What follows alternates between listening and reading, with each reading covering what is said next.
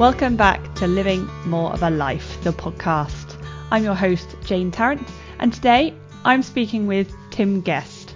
He's an experienced executive and non-executive director, leadership mentor, business strategist, cultural change agent, husband, father, and speaker. He has recently had a life-threatening condition, but it was only when he stopped and stepped off the treadmill of life that he gave himself a space to think about the symptoms he was having and whether they would need to be looked into.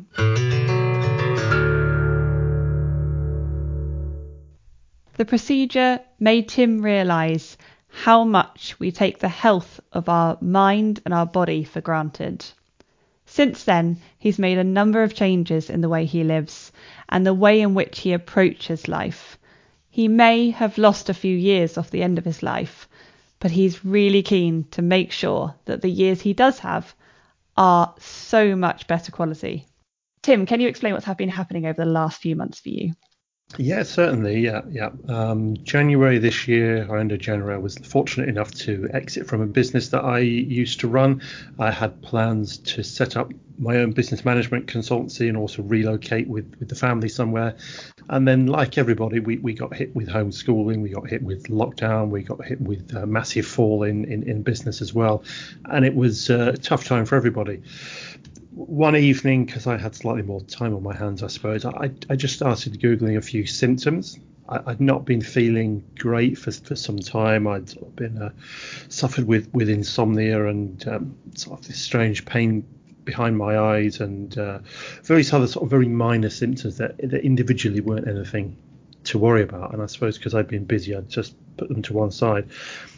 And one of the things that Google threw up was this 1 in 250,000 chance condition, which I thought, well, possibly. That sounds a bit like me, but it's got more chance of winning on a scratch card than that. So I found a consultant and got myself referred through my GP. And it turned out I actually did have a tumour on my pituitary gland, which is in my head, a non-cancerous tumour.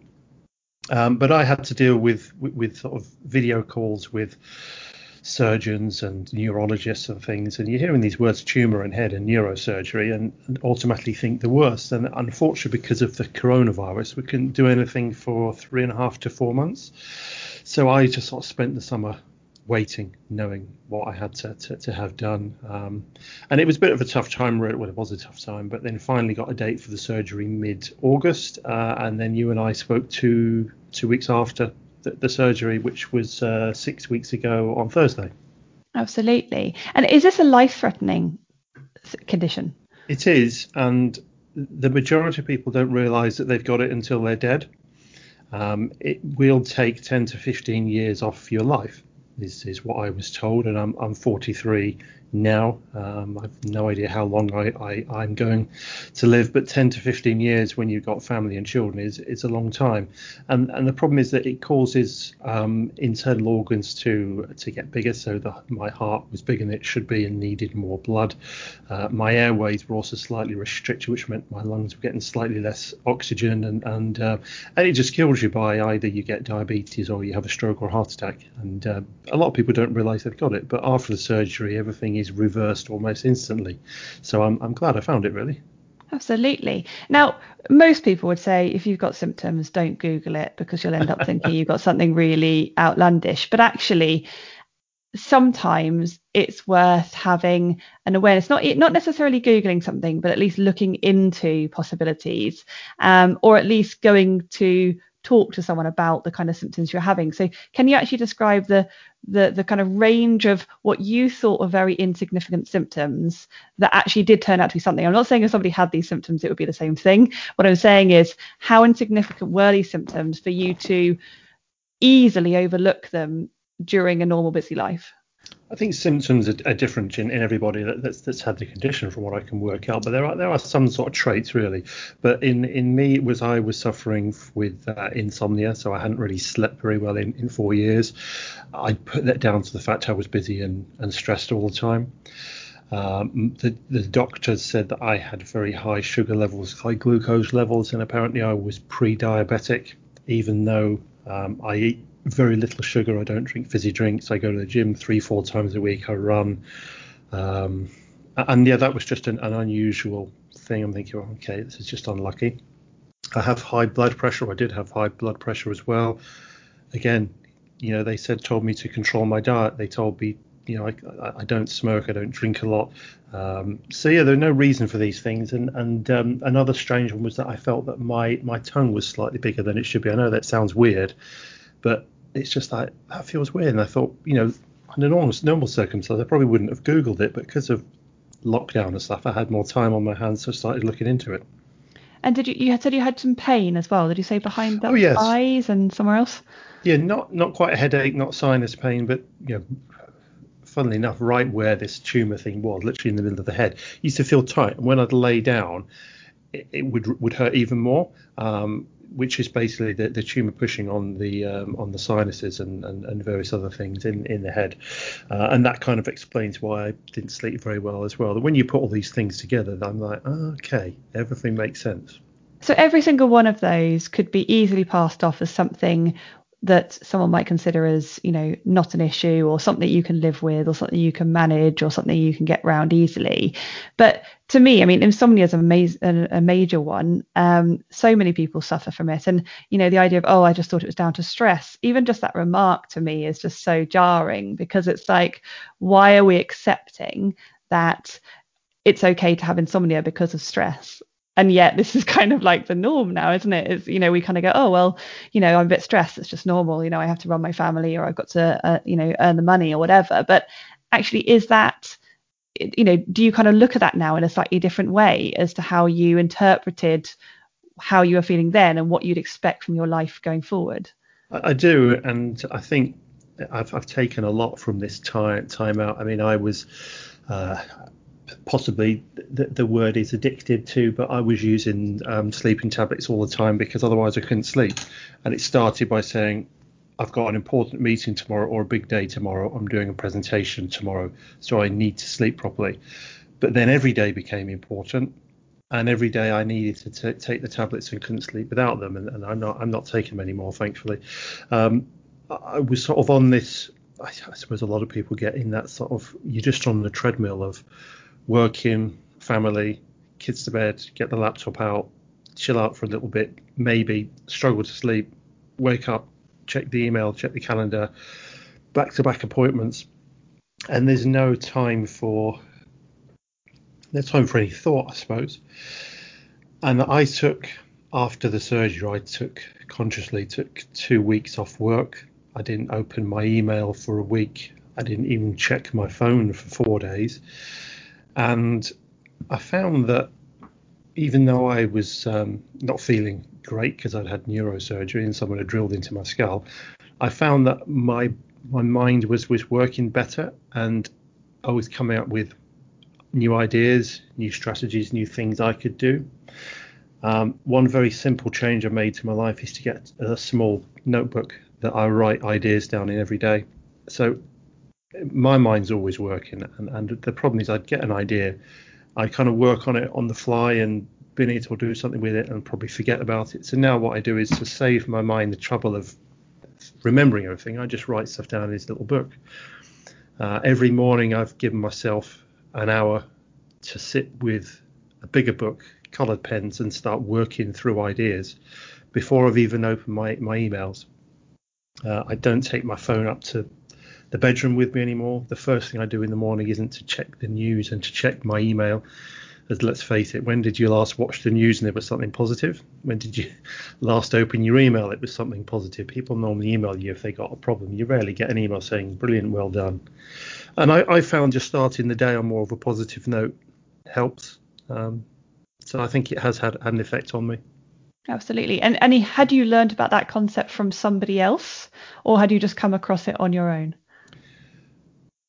Everything that I've learned from someone else and adapted what other people have done, because we're not talking about reinventing the wheel for rocket science here. It's I suppose the notebook thing came from a few.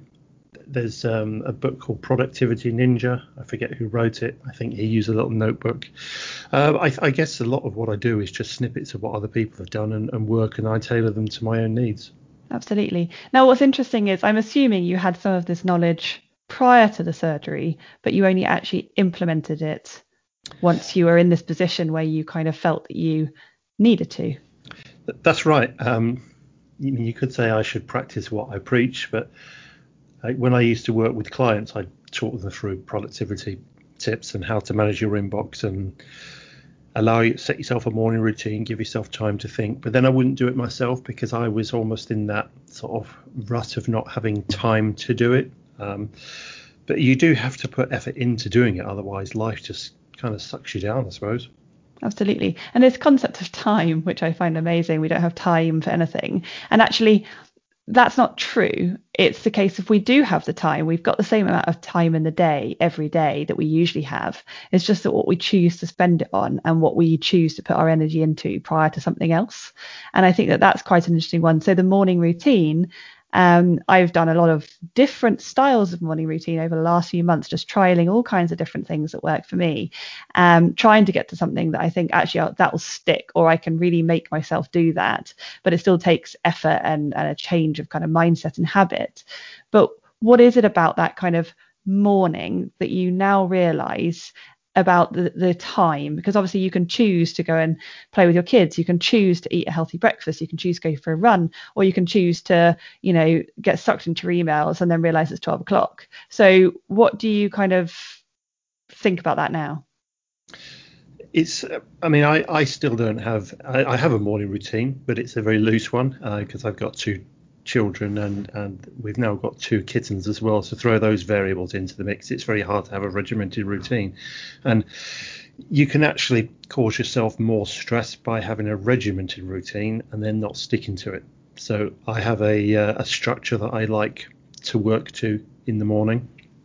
And that structure doesn't include emails or the news because I'm not going to get any benefit to my life by watching the latest coronavirus briefing or the latest Brexit news. If anything serious happens, someone will tell me. And another tip that I do as well is, because obviously everybody, we need news. I work in business management consulting. I need to know what's going on, but I've tailored my Google feed to just give me the news that I want. So I get news on financial technology, the software streams I'm interested in, and so the news that I'm interested in comes to me. So anything that's got coronavirus or other things that I'm really not interested in, I kind of don't read. Interesting. So you're kind of protecting yourself from certain streams and making sure that you're actually aware of things you need to be aware of.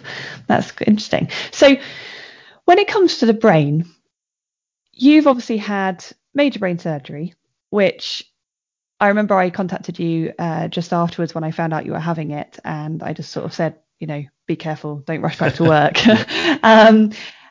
And you were like, oh, luckily I've got a wife who's not going to let me, which is really, really helpful. I believe that is what you said, wasn't it? I think, yes, I did. Yeah. I'm just checking. And I thought that was brilliant because, you've got somebody who's going to look out for you when it may be that you feel that you need to rush back to something. Was it that you kind of did rely on her to do that? Or was it that you actually you realized for yourself, even if she hadn't been there to do that, that you really could not go straight back into work and that, your brain needed to take time to heal? I think at first, before the procedure, I just thought I'll be fine. I know they say 6 to 8 weeks recovery, but they don't know me. I'll be recovered in a week. But then after the procedure, it really made me realize how we take our health for granted, and literally just being able to get out of bed in the morning, walk, look at something, hold a conversation with someone, that was taken away from me for 3 days. And I then thought, we are lucky if we can get out of bed and go about our daily lives. We're lucky because plenty of people can't. So I guess that the actual procedure itself made me, because there was actually no way I could. But then coming out of that, when I started to feel slightly better, my mentality is to try and push myself. Right, I've managed to walk a mile, now let's go out running. I've managed to watch TV for half an hour, now let's get back on the client video calls. But so I did kind of need my wife a few times to just say, no, that's not a good idea, take it slow. So you were kind of wanting to get back into things because you want to obviously recover and you want to get back to your sort of life as you know it, but you were also much more aware that actually there's some things you couldn't do yet, and it was only when you started to feel slightly capable that you started to push yourself. Yeah, but I still had to be careful. I mean, because I used to go to the, well, so I do still go to the gym a lot. But my first session back at the gym, I just felt so weak. My trainer said, "Wow, you look thin." I'd lost nearly 10 kilos in 3 weeks. I wasn't exactly big anyway. That's a huge amount. I know. And well, I'm now. I was in stone. I was 13 and a half. I'm now just over 12 stone. I'm 6'2", so it's quite lean. Why did you lose the weight? How did Because that? the condition was making my body hold on to excess water. So when I was younger, I used to be very good at running. So very good. I used to be okay at running. So I could whiz around park run in about 21 minutes. I used to do ultra marathons. The furthest I ran was from Carlisle to Gateshead, 69 miles. But over the last 4 years, I've been getting so annoyed with my running because I felt heavy and slow. And obviously, if I'm running around with 10 extra kilos, then that explains it. Absolutely. And when you first had the surgery and in those first few days, how did it feel in terms of, could you look at anything? Could you listen to anything? Could you concentrate on anything? How severe was effectively the damage on your brain during that time? Well, it wasn't technically the brain. It was just below the brain, just below the hypothalamus behind the optic nerve. Okay. But it is neurosurgery. They go up through the nose and into the head. Um, the first day, well, I had the procedure at 1 o'clock in the afternoon, back in my room for about 4:30. Didn't really sleep that night, didn't feel too good, but was then discharged the next morning because they don't want people sticking around. And I felt That's quick. I felt like I was having a very, very, very bad hangover and a sort of a bleeding nose. But then the real pain started in day 2 and 3, where I've never felt sort of pain in my head. Literally, my whole head, every time my heart beat, felt like my head was going to explode, and any tiny noise would feel like my head's going to break. And I had 27 hours of that, not able to eat or look at anything, and slowly improved from there. Oh wow. I mean, that's quite extreme. Did you have any painkillers for that or any Yeah, but sort they of didn't do management? anything. They didn't do anything. Oh I wow. had Okay. ibuprofen, paracetamol, and codeine, but yeah, didn't do anything. So I gave up with the codeine because there's no point. And you told me on a previous call that you sort of struggled to even walk up the stairs. Yeah, I remember when I recovered at my parents' house because it was easier than being at home with our children, and it's also unfair on them to say, oh, "Be quiet," because I've got a headache. And I sort of lived upstairs for for 3 days, and then I remember climbing stairs and going, "Oh, I feel out of breath climbing the stairs," and then sort of gradually pushed myself further and further, and went for a walk around the garden and applauded myself. It was strange looking back at it. Absolutely. And I mean, I was in a different position, but I had a concussion a few years ago, and it was one where I came off my bicycle and I landed on my chin and had five Okay. stitches in my chin, a little bit of bruising on my hip, and barely anything on my hands. It literally just went straight Wow. onto my Yeah. face, and so I was luckily taken straight to a local kind of emergency unit, and then I went in for sort of plastic surgery department. They stitched me up. Now I thought, oh, I'm okay, and I hadn't realised whether I blacked out or not, but I believe I did. And it was one of those ones where it was very difficult to get across to other people, as well as to even conceptualize myself, how damaged I actually was, because it was on the inside, not on the outside. And I think this is quite interesting when it comes to whether it's internal health issues that you can't see, like whether it's hormonal, whether it's brain related, whether it's gland related, whatever it is, you can't always see that, or it might be in your gut or anything, or whether it's sort of what we call sort of mental health. But it was that stage of coming home, and whereas at the hospital I'd been on painkillers, and I was sort of looking at my phone and, not even thinking, like, you obviously shouldn't be looking at a phone during the stage of waiting for your operation. But I was there for, it was hardly an operation, obviously, so stitching, but scrubbing out my face with like Brillo pads, and it was quite horrendous. I believe I sobbed through the injections in my face, and it was just one of those ones where I hadn't realized how damaged my brain was, and I was, it was hurting, yes, and I was sort of looking at my messages and updating family and friends, and then literally after that I just realized I can't actually do that, and I spent an entire week staring at a wall. And I didn't have the pain in the way that you did with the absolute throbbing, unless I tried to look at phones, listen to music, concentrate on a conversation, or look at anything complicated. But it was just that utter shock that I could just sit there. I wasn't even bored. I was so incapable of actually even being bored or even being interested in doing anything, that I just sat there and stared at the wall for a week. And it was over the next week I started to be able to think about climbing stairs, and even then I was breathless. And then 3 weeks later I went on a holiday with my family, and I really struggled to go for a walk, and I lay down on a bench, and everybody was like, wow, come on Jane, you're so weak, come on, off you go. And nobody realized quite how damaged I was just from my brain, and how much that affected my energy. And I think that was really interesting, that when I sort of realized that you were obviously having something done near your brain, I just wondered whether you might also think, oh, I'll just be able to rush back in. And hearing that you've also had that similar sort of lack of ability, although I think actually your recovery was potentially a bit quicker. Mine took actually up to a year to feel normal. Oh, okay. And I went back to work after a few weeks. I think it was about 4 weeks or so, and it took me an entire day to do half an hour's work.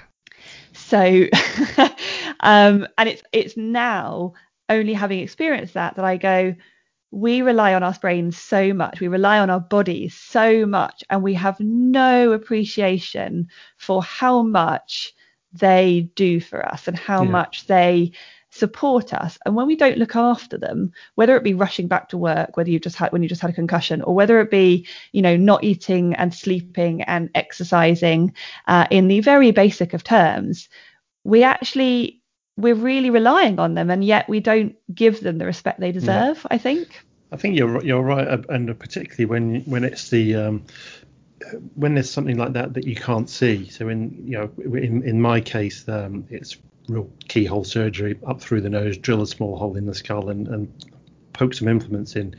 In the olden days, they would have shaved the head and cut a hole in your skull and gone in that way, and then there'd be more of a visible mark.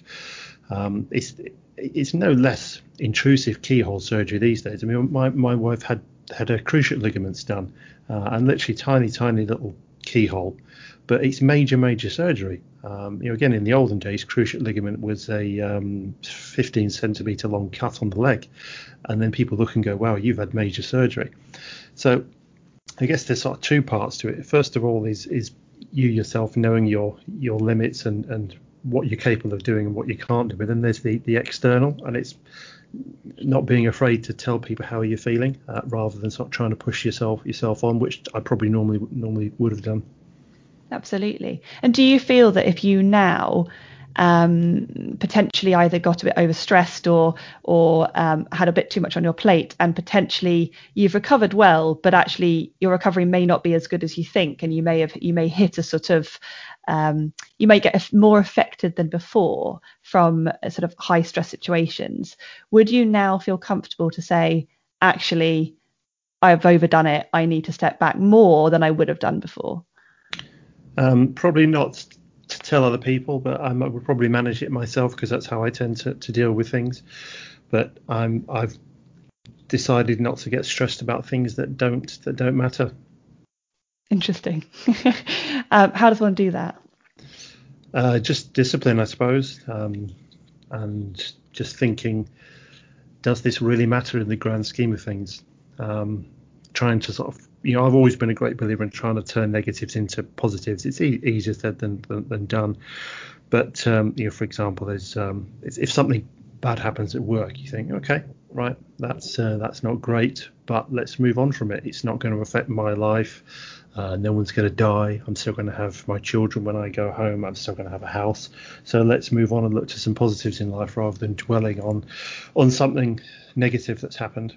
Absolutely. And has this experience changed anything about what you want to do in the world in the terms of, are you still looking to stay in the same career type? Are you looking to raise more awareness on anything? Or are you a bit more conscious of supporting others when they go through anything? Has it made any changes in the way in which you see the world or people around you compared to how you saw it before? Yeah, I mean, everything in life is an experience, and everything shapes who we are to this day, both good and bad.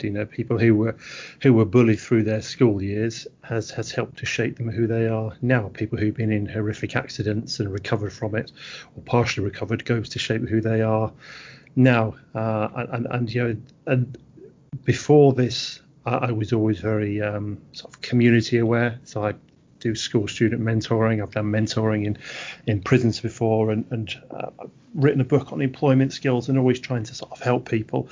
But I guess this has taught me more about positivity and the mind, and being slightly more aware of things. And so I kind of sort of add that to what I work on with people, rather than being so heads down, let's work flat out, take more time for myself, encourage other people to do the same. Absolutely. And had this been a different story, had it been one of those ones where it was inoperable, it was a different story, would you have changed the way in which you live your life on a day-to-day basis with your family? I don't know. It's difficult to say, really, because certainly the few years leading up to my exit from the business, I was very busy. I was always busy. I still made time for the children and the family, but sort of forced upon us this year was everyone's working less, apart from key workers, for example. But I was actually forced to take more time with the family, which was good. I think had it been a different diagnosis, I don't think anyone can really say for sure. But if I got told I only had 5 years left, then well, no, I wouldn't sell my soul to work. You make adjustments to make the most out of what you do, because let's face it, I think the only reason most of us work, I enjoy working, but we do it to provide a life for our family and a future for our families as well. Absolutely. And I mean, you say you may have 10 or 15 years less of your life going forward. And let's say you were going to live till 80. That might mean you're looking at sort of 70 or 65. Do you now think that actually the quality of your life is more important than the length of your life? Because you'd better to live to 65, 70 and actually enjoy all the days up to it and be in good health and be able to do what you want to do and to give that time to your children and to enjoy it, than to just try to get old? It's a tough one, really. What do you want to do? Be 100 years old but have lived a boring, dull life and have no friends? Well, no, I'd probably rather have a shorter, more full life. But I think most people would say they'd rather have both. Yeah. I don't know, really. I'm 43 now. I don't really feel 43. I suppose this is what it will be like when I'm 63. But it's a tough question to answer, really, because nobody wants to wish themselves a shorter life. But I do think it's important to live a full life, and also to give to other people. Because I say to my children, what do you remember more, like a present that someone's given you or an experience that someone's given you, and they remember the experiences. And when you're dead and gone, people don't remember how much money or what car you drove. They remember what you did for other people. Absolutely. And I mean, the other thing that I find quite interesting is, one, you're a man, so it's there's always a different viewpoint between men and women on certain things. But I'm interested because you've had this experience. But if you were told by a medical professional within this kind of traditional medical realm that this was going to take time off your life, but that you found that there were potentially some holistic things you could do that would actually sort of combat that, which can happen with various different conditions. I'm not saying that's the case with yours. If you found that there was potential that a holistic route might help you to actually live that bit longer as well, would you, as a man having gone through this, be willing to look into that. And how do you feel about sort of holistic in general? Oh, absolutely. Yeah. I would definitely do that. I mean, I'm quite anti the pharmaceutical industry. We all survive for millions of years without the drugs that they try and sell to us. I'd much rather try and find a natural cure. I've been taking loads of mushroom supplements since my surgery, a special combination of mushrooms that are very good to help the brain repair. I think a good healthy diet is better than a bad diet and loads of pharmaceuticals. So absolutely, I would be up for that. Yeah. Brilliant. And have you ever sort of heard of breath work as part of a kind of as a basically a way in which to get our bodies in the best state they can be? I have, and when I get disciplined enough to give it a go, I will do. Are you thinking about the Wim Hof character? Not Wim Hof specifically, no. Okay. But I'm currently training in breathwork, so that's why I ask. I'm interested to see from a different person's point of view. But I'm training in order to be a breathwork coach, and the concept of it being that actually we start with a breath, we end with a breath, and actually it's one of the things that, yes, it happens on its own, but you can also control it. And it's something that when we breathe, the way in which our body reacts, whether we're sort of shallow breathing, and panicked and worried and stressed, or whether we're very calmly breathing slowly through our nose and sort of calm, it really affects how our body works, and it affects how we react to things. And it's kind of, chicken and egg and chicken kind of situation that, your breath can make your body stressed, and your stressed body can make your breath fast, and vice versa. So I just find it interesting from something like that, because to me, it feels like, yes, lots of people are aware of breath, and you've obviously mentioned a well-known name, but is it something that you'd even thought about, that actually starting with the absolute basics? We talk about diet and we talk about exercise and things, but actually the absolute basics of just our fundamental way of being in the moment. Is that something you've kind of thought about to that degree? I have, definitely, yeah, because I've come from a sports background. Running, for example, if you're running and you're breathing very short and shallow, you're not getting all the air you need. So I trained myself to breathe slowly during exercise. I remember years ago when we went to an antenatal class for our first daughter was born, we were sort of counting how many breaths we take a minute. I only took 4 breaths a minute, sometimes even less. And I am conscious, well, I just do it unconsciously now, but just sort of very, very slow breathing. And certainly when I'm putting my daughters to bed, I make a conscious effort to breathe slow, so they pick up on that vibe as well, and try and help them to breathe slow as well when they're trying to go to sleep. Because if your sort of body's breathing quickly, you're gonna trick your body into thinking that you're going to be stressed and jump to action. Absolutely. And do you, out of interest, do you breathe through your nose or through your mouth most of the time? Probably in through nose, out through mouth. I don't really thought about it. I'd probably say, nose more than mouth, I think. That's a good sign. That's a good sign. It was just an interesting one because it's something that obviously I'm currently working towards, and it's something that I'm very excited about. I just find it really interesting to talk to somebody who's been in a situation that you would want to try and improve the quality of life and the length of life as much as possible. And there are these very basic things we can do, and yet we give them very little time and headspace, whereas we are so quick to, well, if there's a drug to do it, then I'll take that, or if there's if there's a quick way, I'll do that. But it's not this awareness of, well, actually, if you change the way in which you live on a day-to-day basis in a very simplistic way, it can make these huge changes. Nose, definitely. I'm just sitting here now breathing through my nose, but yeah, you're right. Something as simple as breathing, changing the way you breathe, it doesn't cost you any money. It doesn't even take up any of your time. So no, it's just awareness, isn't it? And retraining. Brilliant. Well, thank you for that.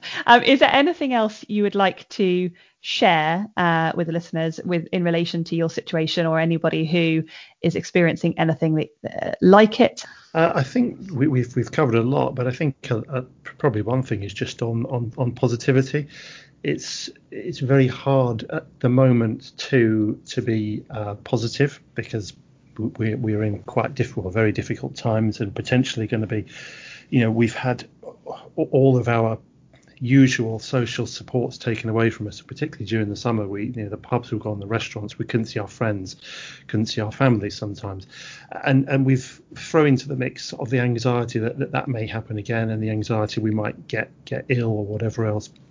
I think it is difficult to be positive, but one thing that I've learned, again, I can't remember who I got this tip from, but it's by no means a new idea, is to just write down at the start and end of every day something that's gone well during the day, and it just doesn't take long at all after work or when the kids are in bed, just to write down 2 or 3 things that have gone really well during the day, and keep focusing on them, and rather than thinking about all the things that have gone badly and the latest updates and worrying about what might happen. So just trying to take time to consciously be positive about things.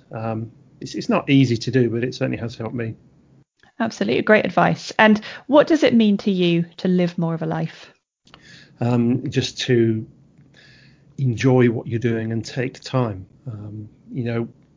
Before my surgery, if I went out biking or running, I would go out biking or running, and I would go high intensity for the length of time that I had before my next meeting or the next thing I had to do, and may not take time to enjoy what I was doing. I'd always be looking at a watch, seeing whether I was going fast or slow. But I think it's just take time to enjoy what you're doing. So another change I've made is I've got 2 phones now. I've got a 2G phone. So at weekends, or if I'm out with the children, I divert the calls from my other phone to my 2G phone and stick that in my pocket. So I'm not looking at emails or Twitter or the news or notifications or whatever else. I'm just literally, I've got a phone in my pocket. If someone wants to ring me, they ring me. If I want to ring them, I'll ring them. By a 2G phone, do you mean like what we call a dumb phone, the old-fashioned? Yeah, that's right. It will ring. Phone, just a little tiny screen like an old Nokia. Yeah, or something. you can ring people and they can call you and send text messages. Fantastic. And I found that just simply by doing that, I'm not sitting scrolling aimlessly through rubbish on my phone. When I'm out with the children, I'm actually watching what they're doing and enjoying nature and enjoying where I am. And were you like that before, or is this more something you've developed into recently? I think that's what I've developed into. I mean, I was always conscious never to be one of these parents that's on this phone all the time. I mean, you see people like taking their children out for a father and daughter meal, but the dad's sitting there on his phone. What's the point in that? So I never did that, but the phone is always there, so you do quickly glance at, notification, I'll do that later. So I don't bother with that now. And what's the worst that's going to happen? You reply to an email 3 hours late. Well, that's tough. If it's urgent, someone will call me. Absolutely. Well, thank you so much for sharing everything today. It's been really, really great to talk to you. And the fact that you talk about positivity is brilliant, because that's coming on to our next episode about positivity as well. So really, really well done. But thank you very much for your time. And I look forward to speaking to you again soon, and hope your recovery continues at the rate you'd hope. Thank you very much, Jane. Thank you.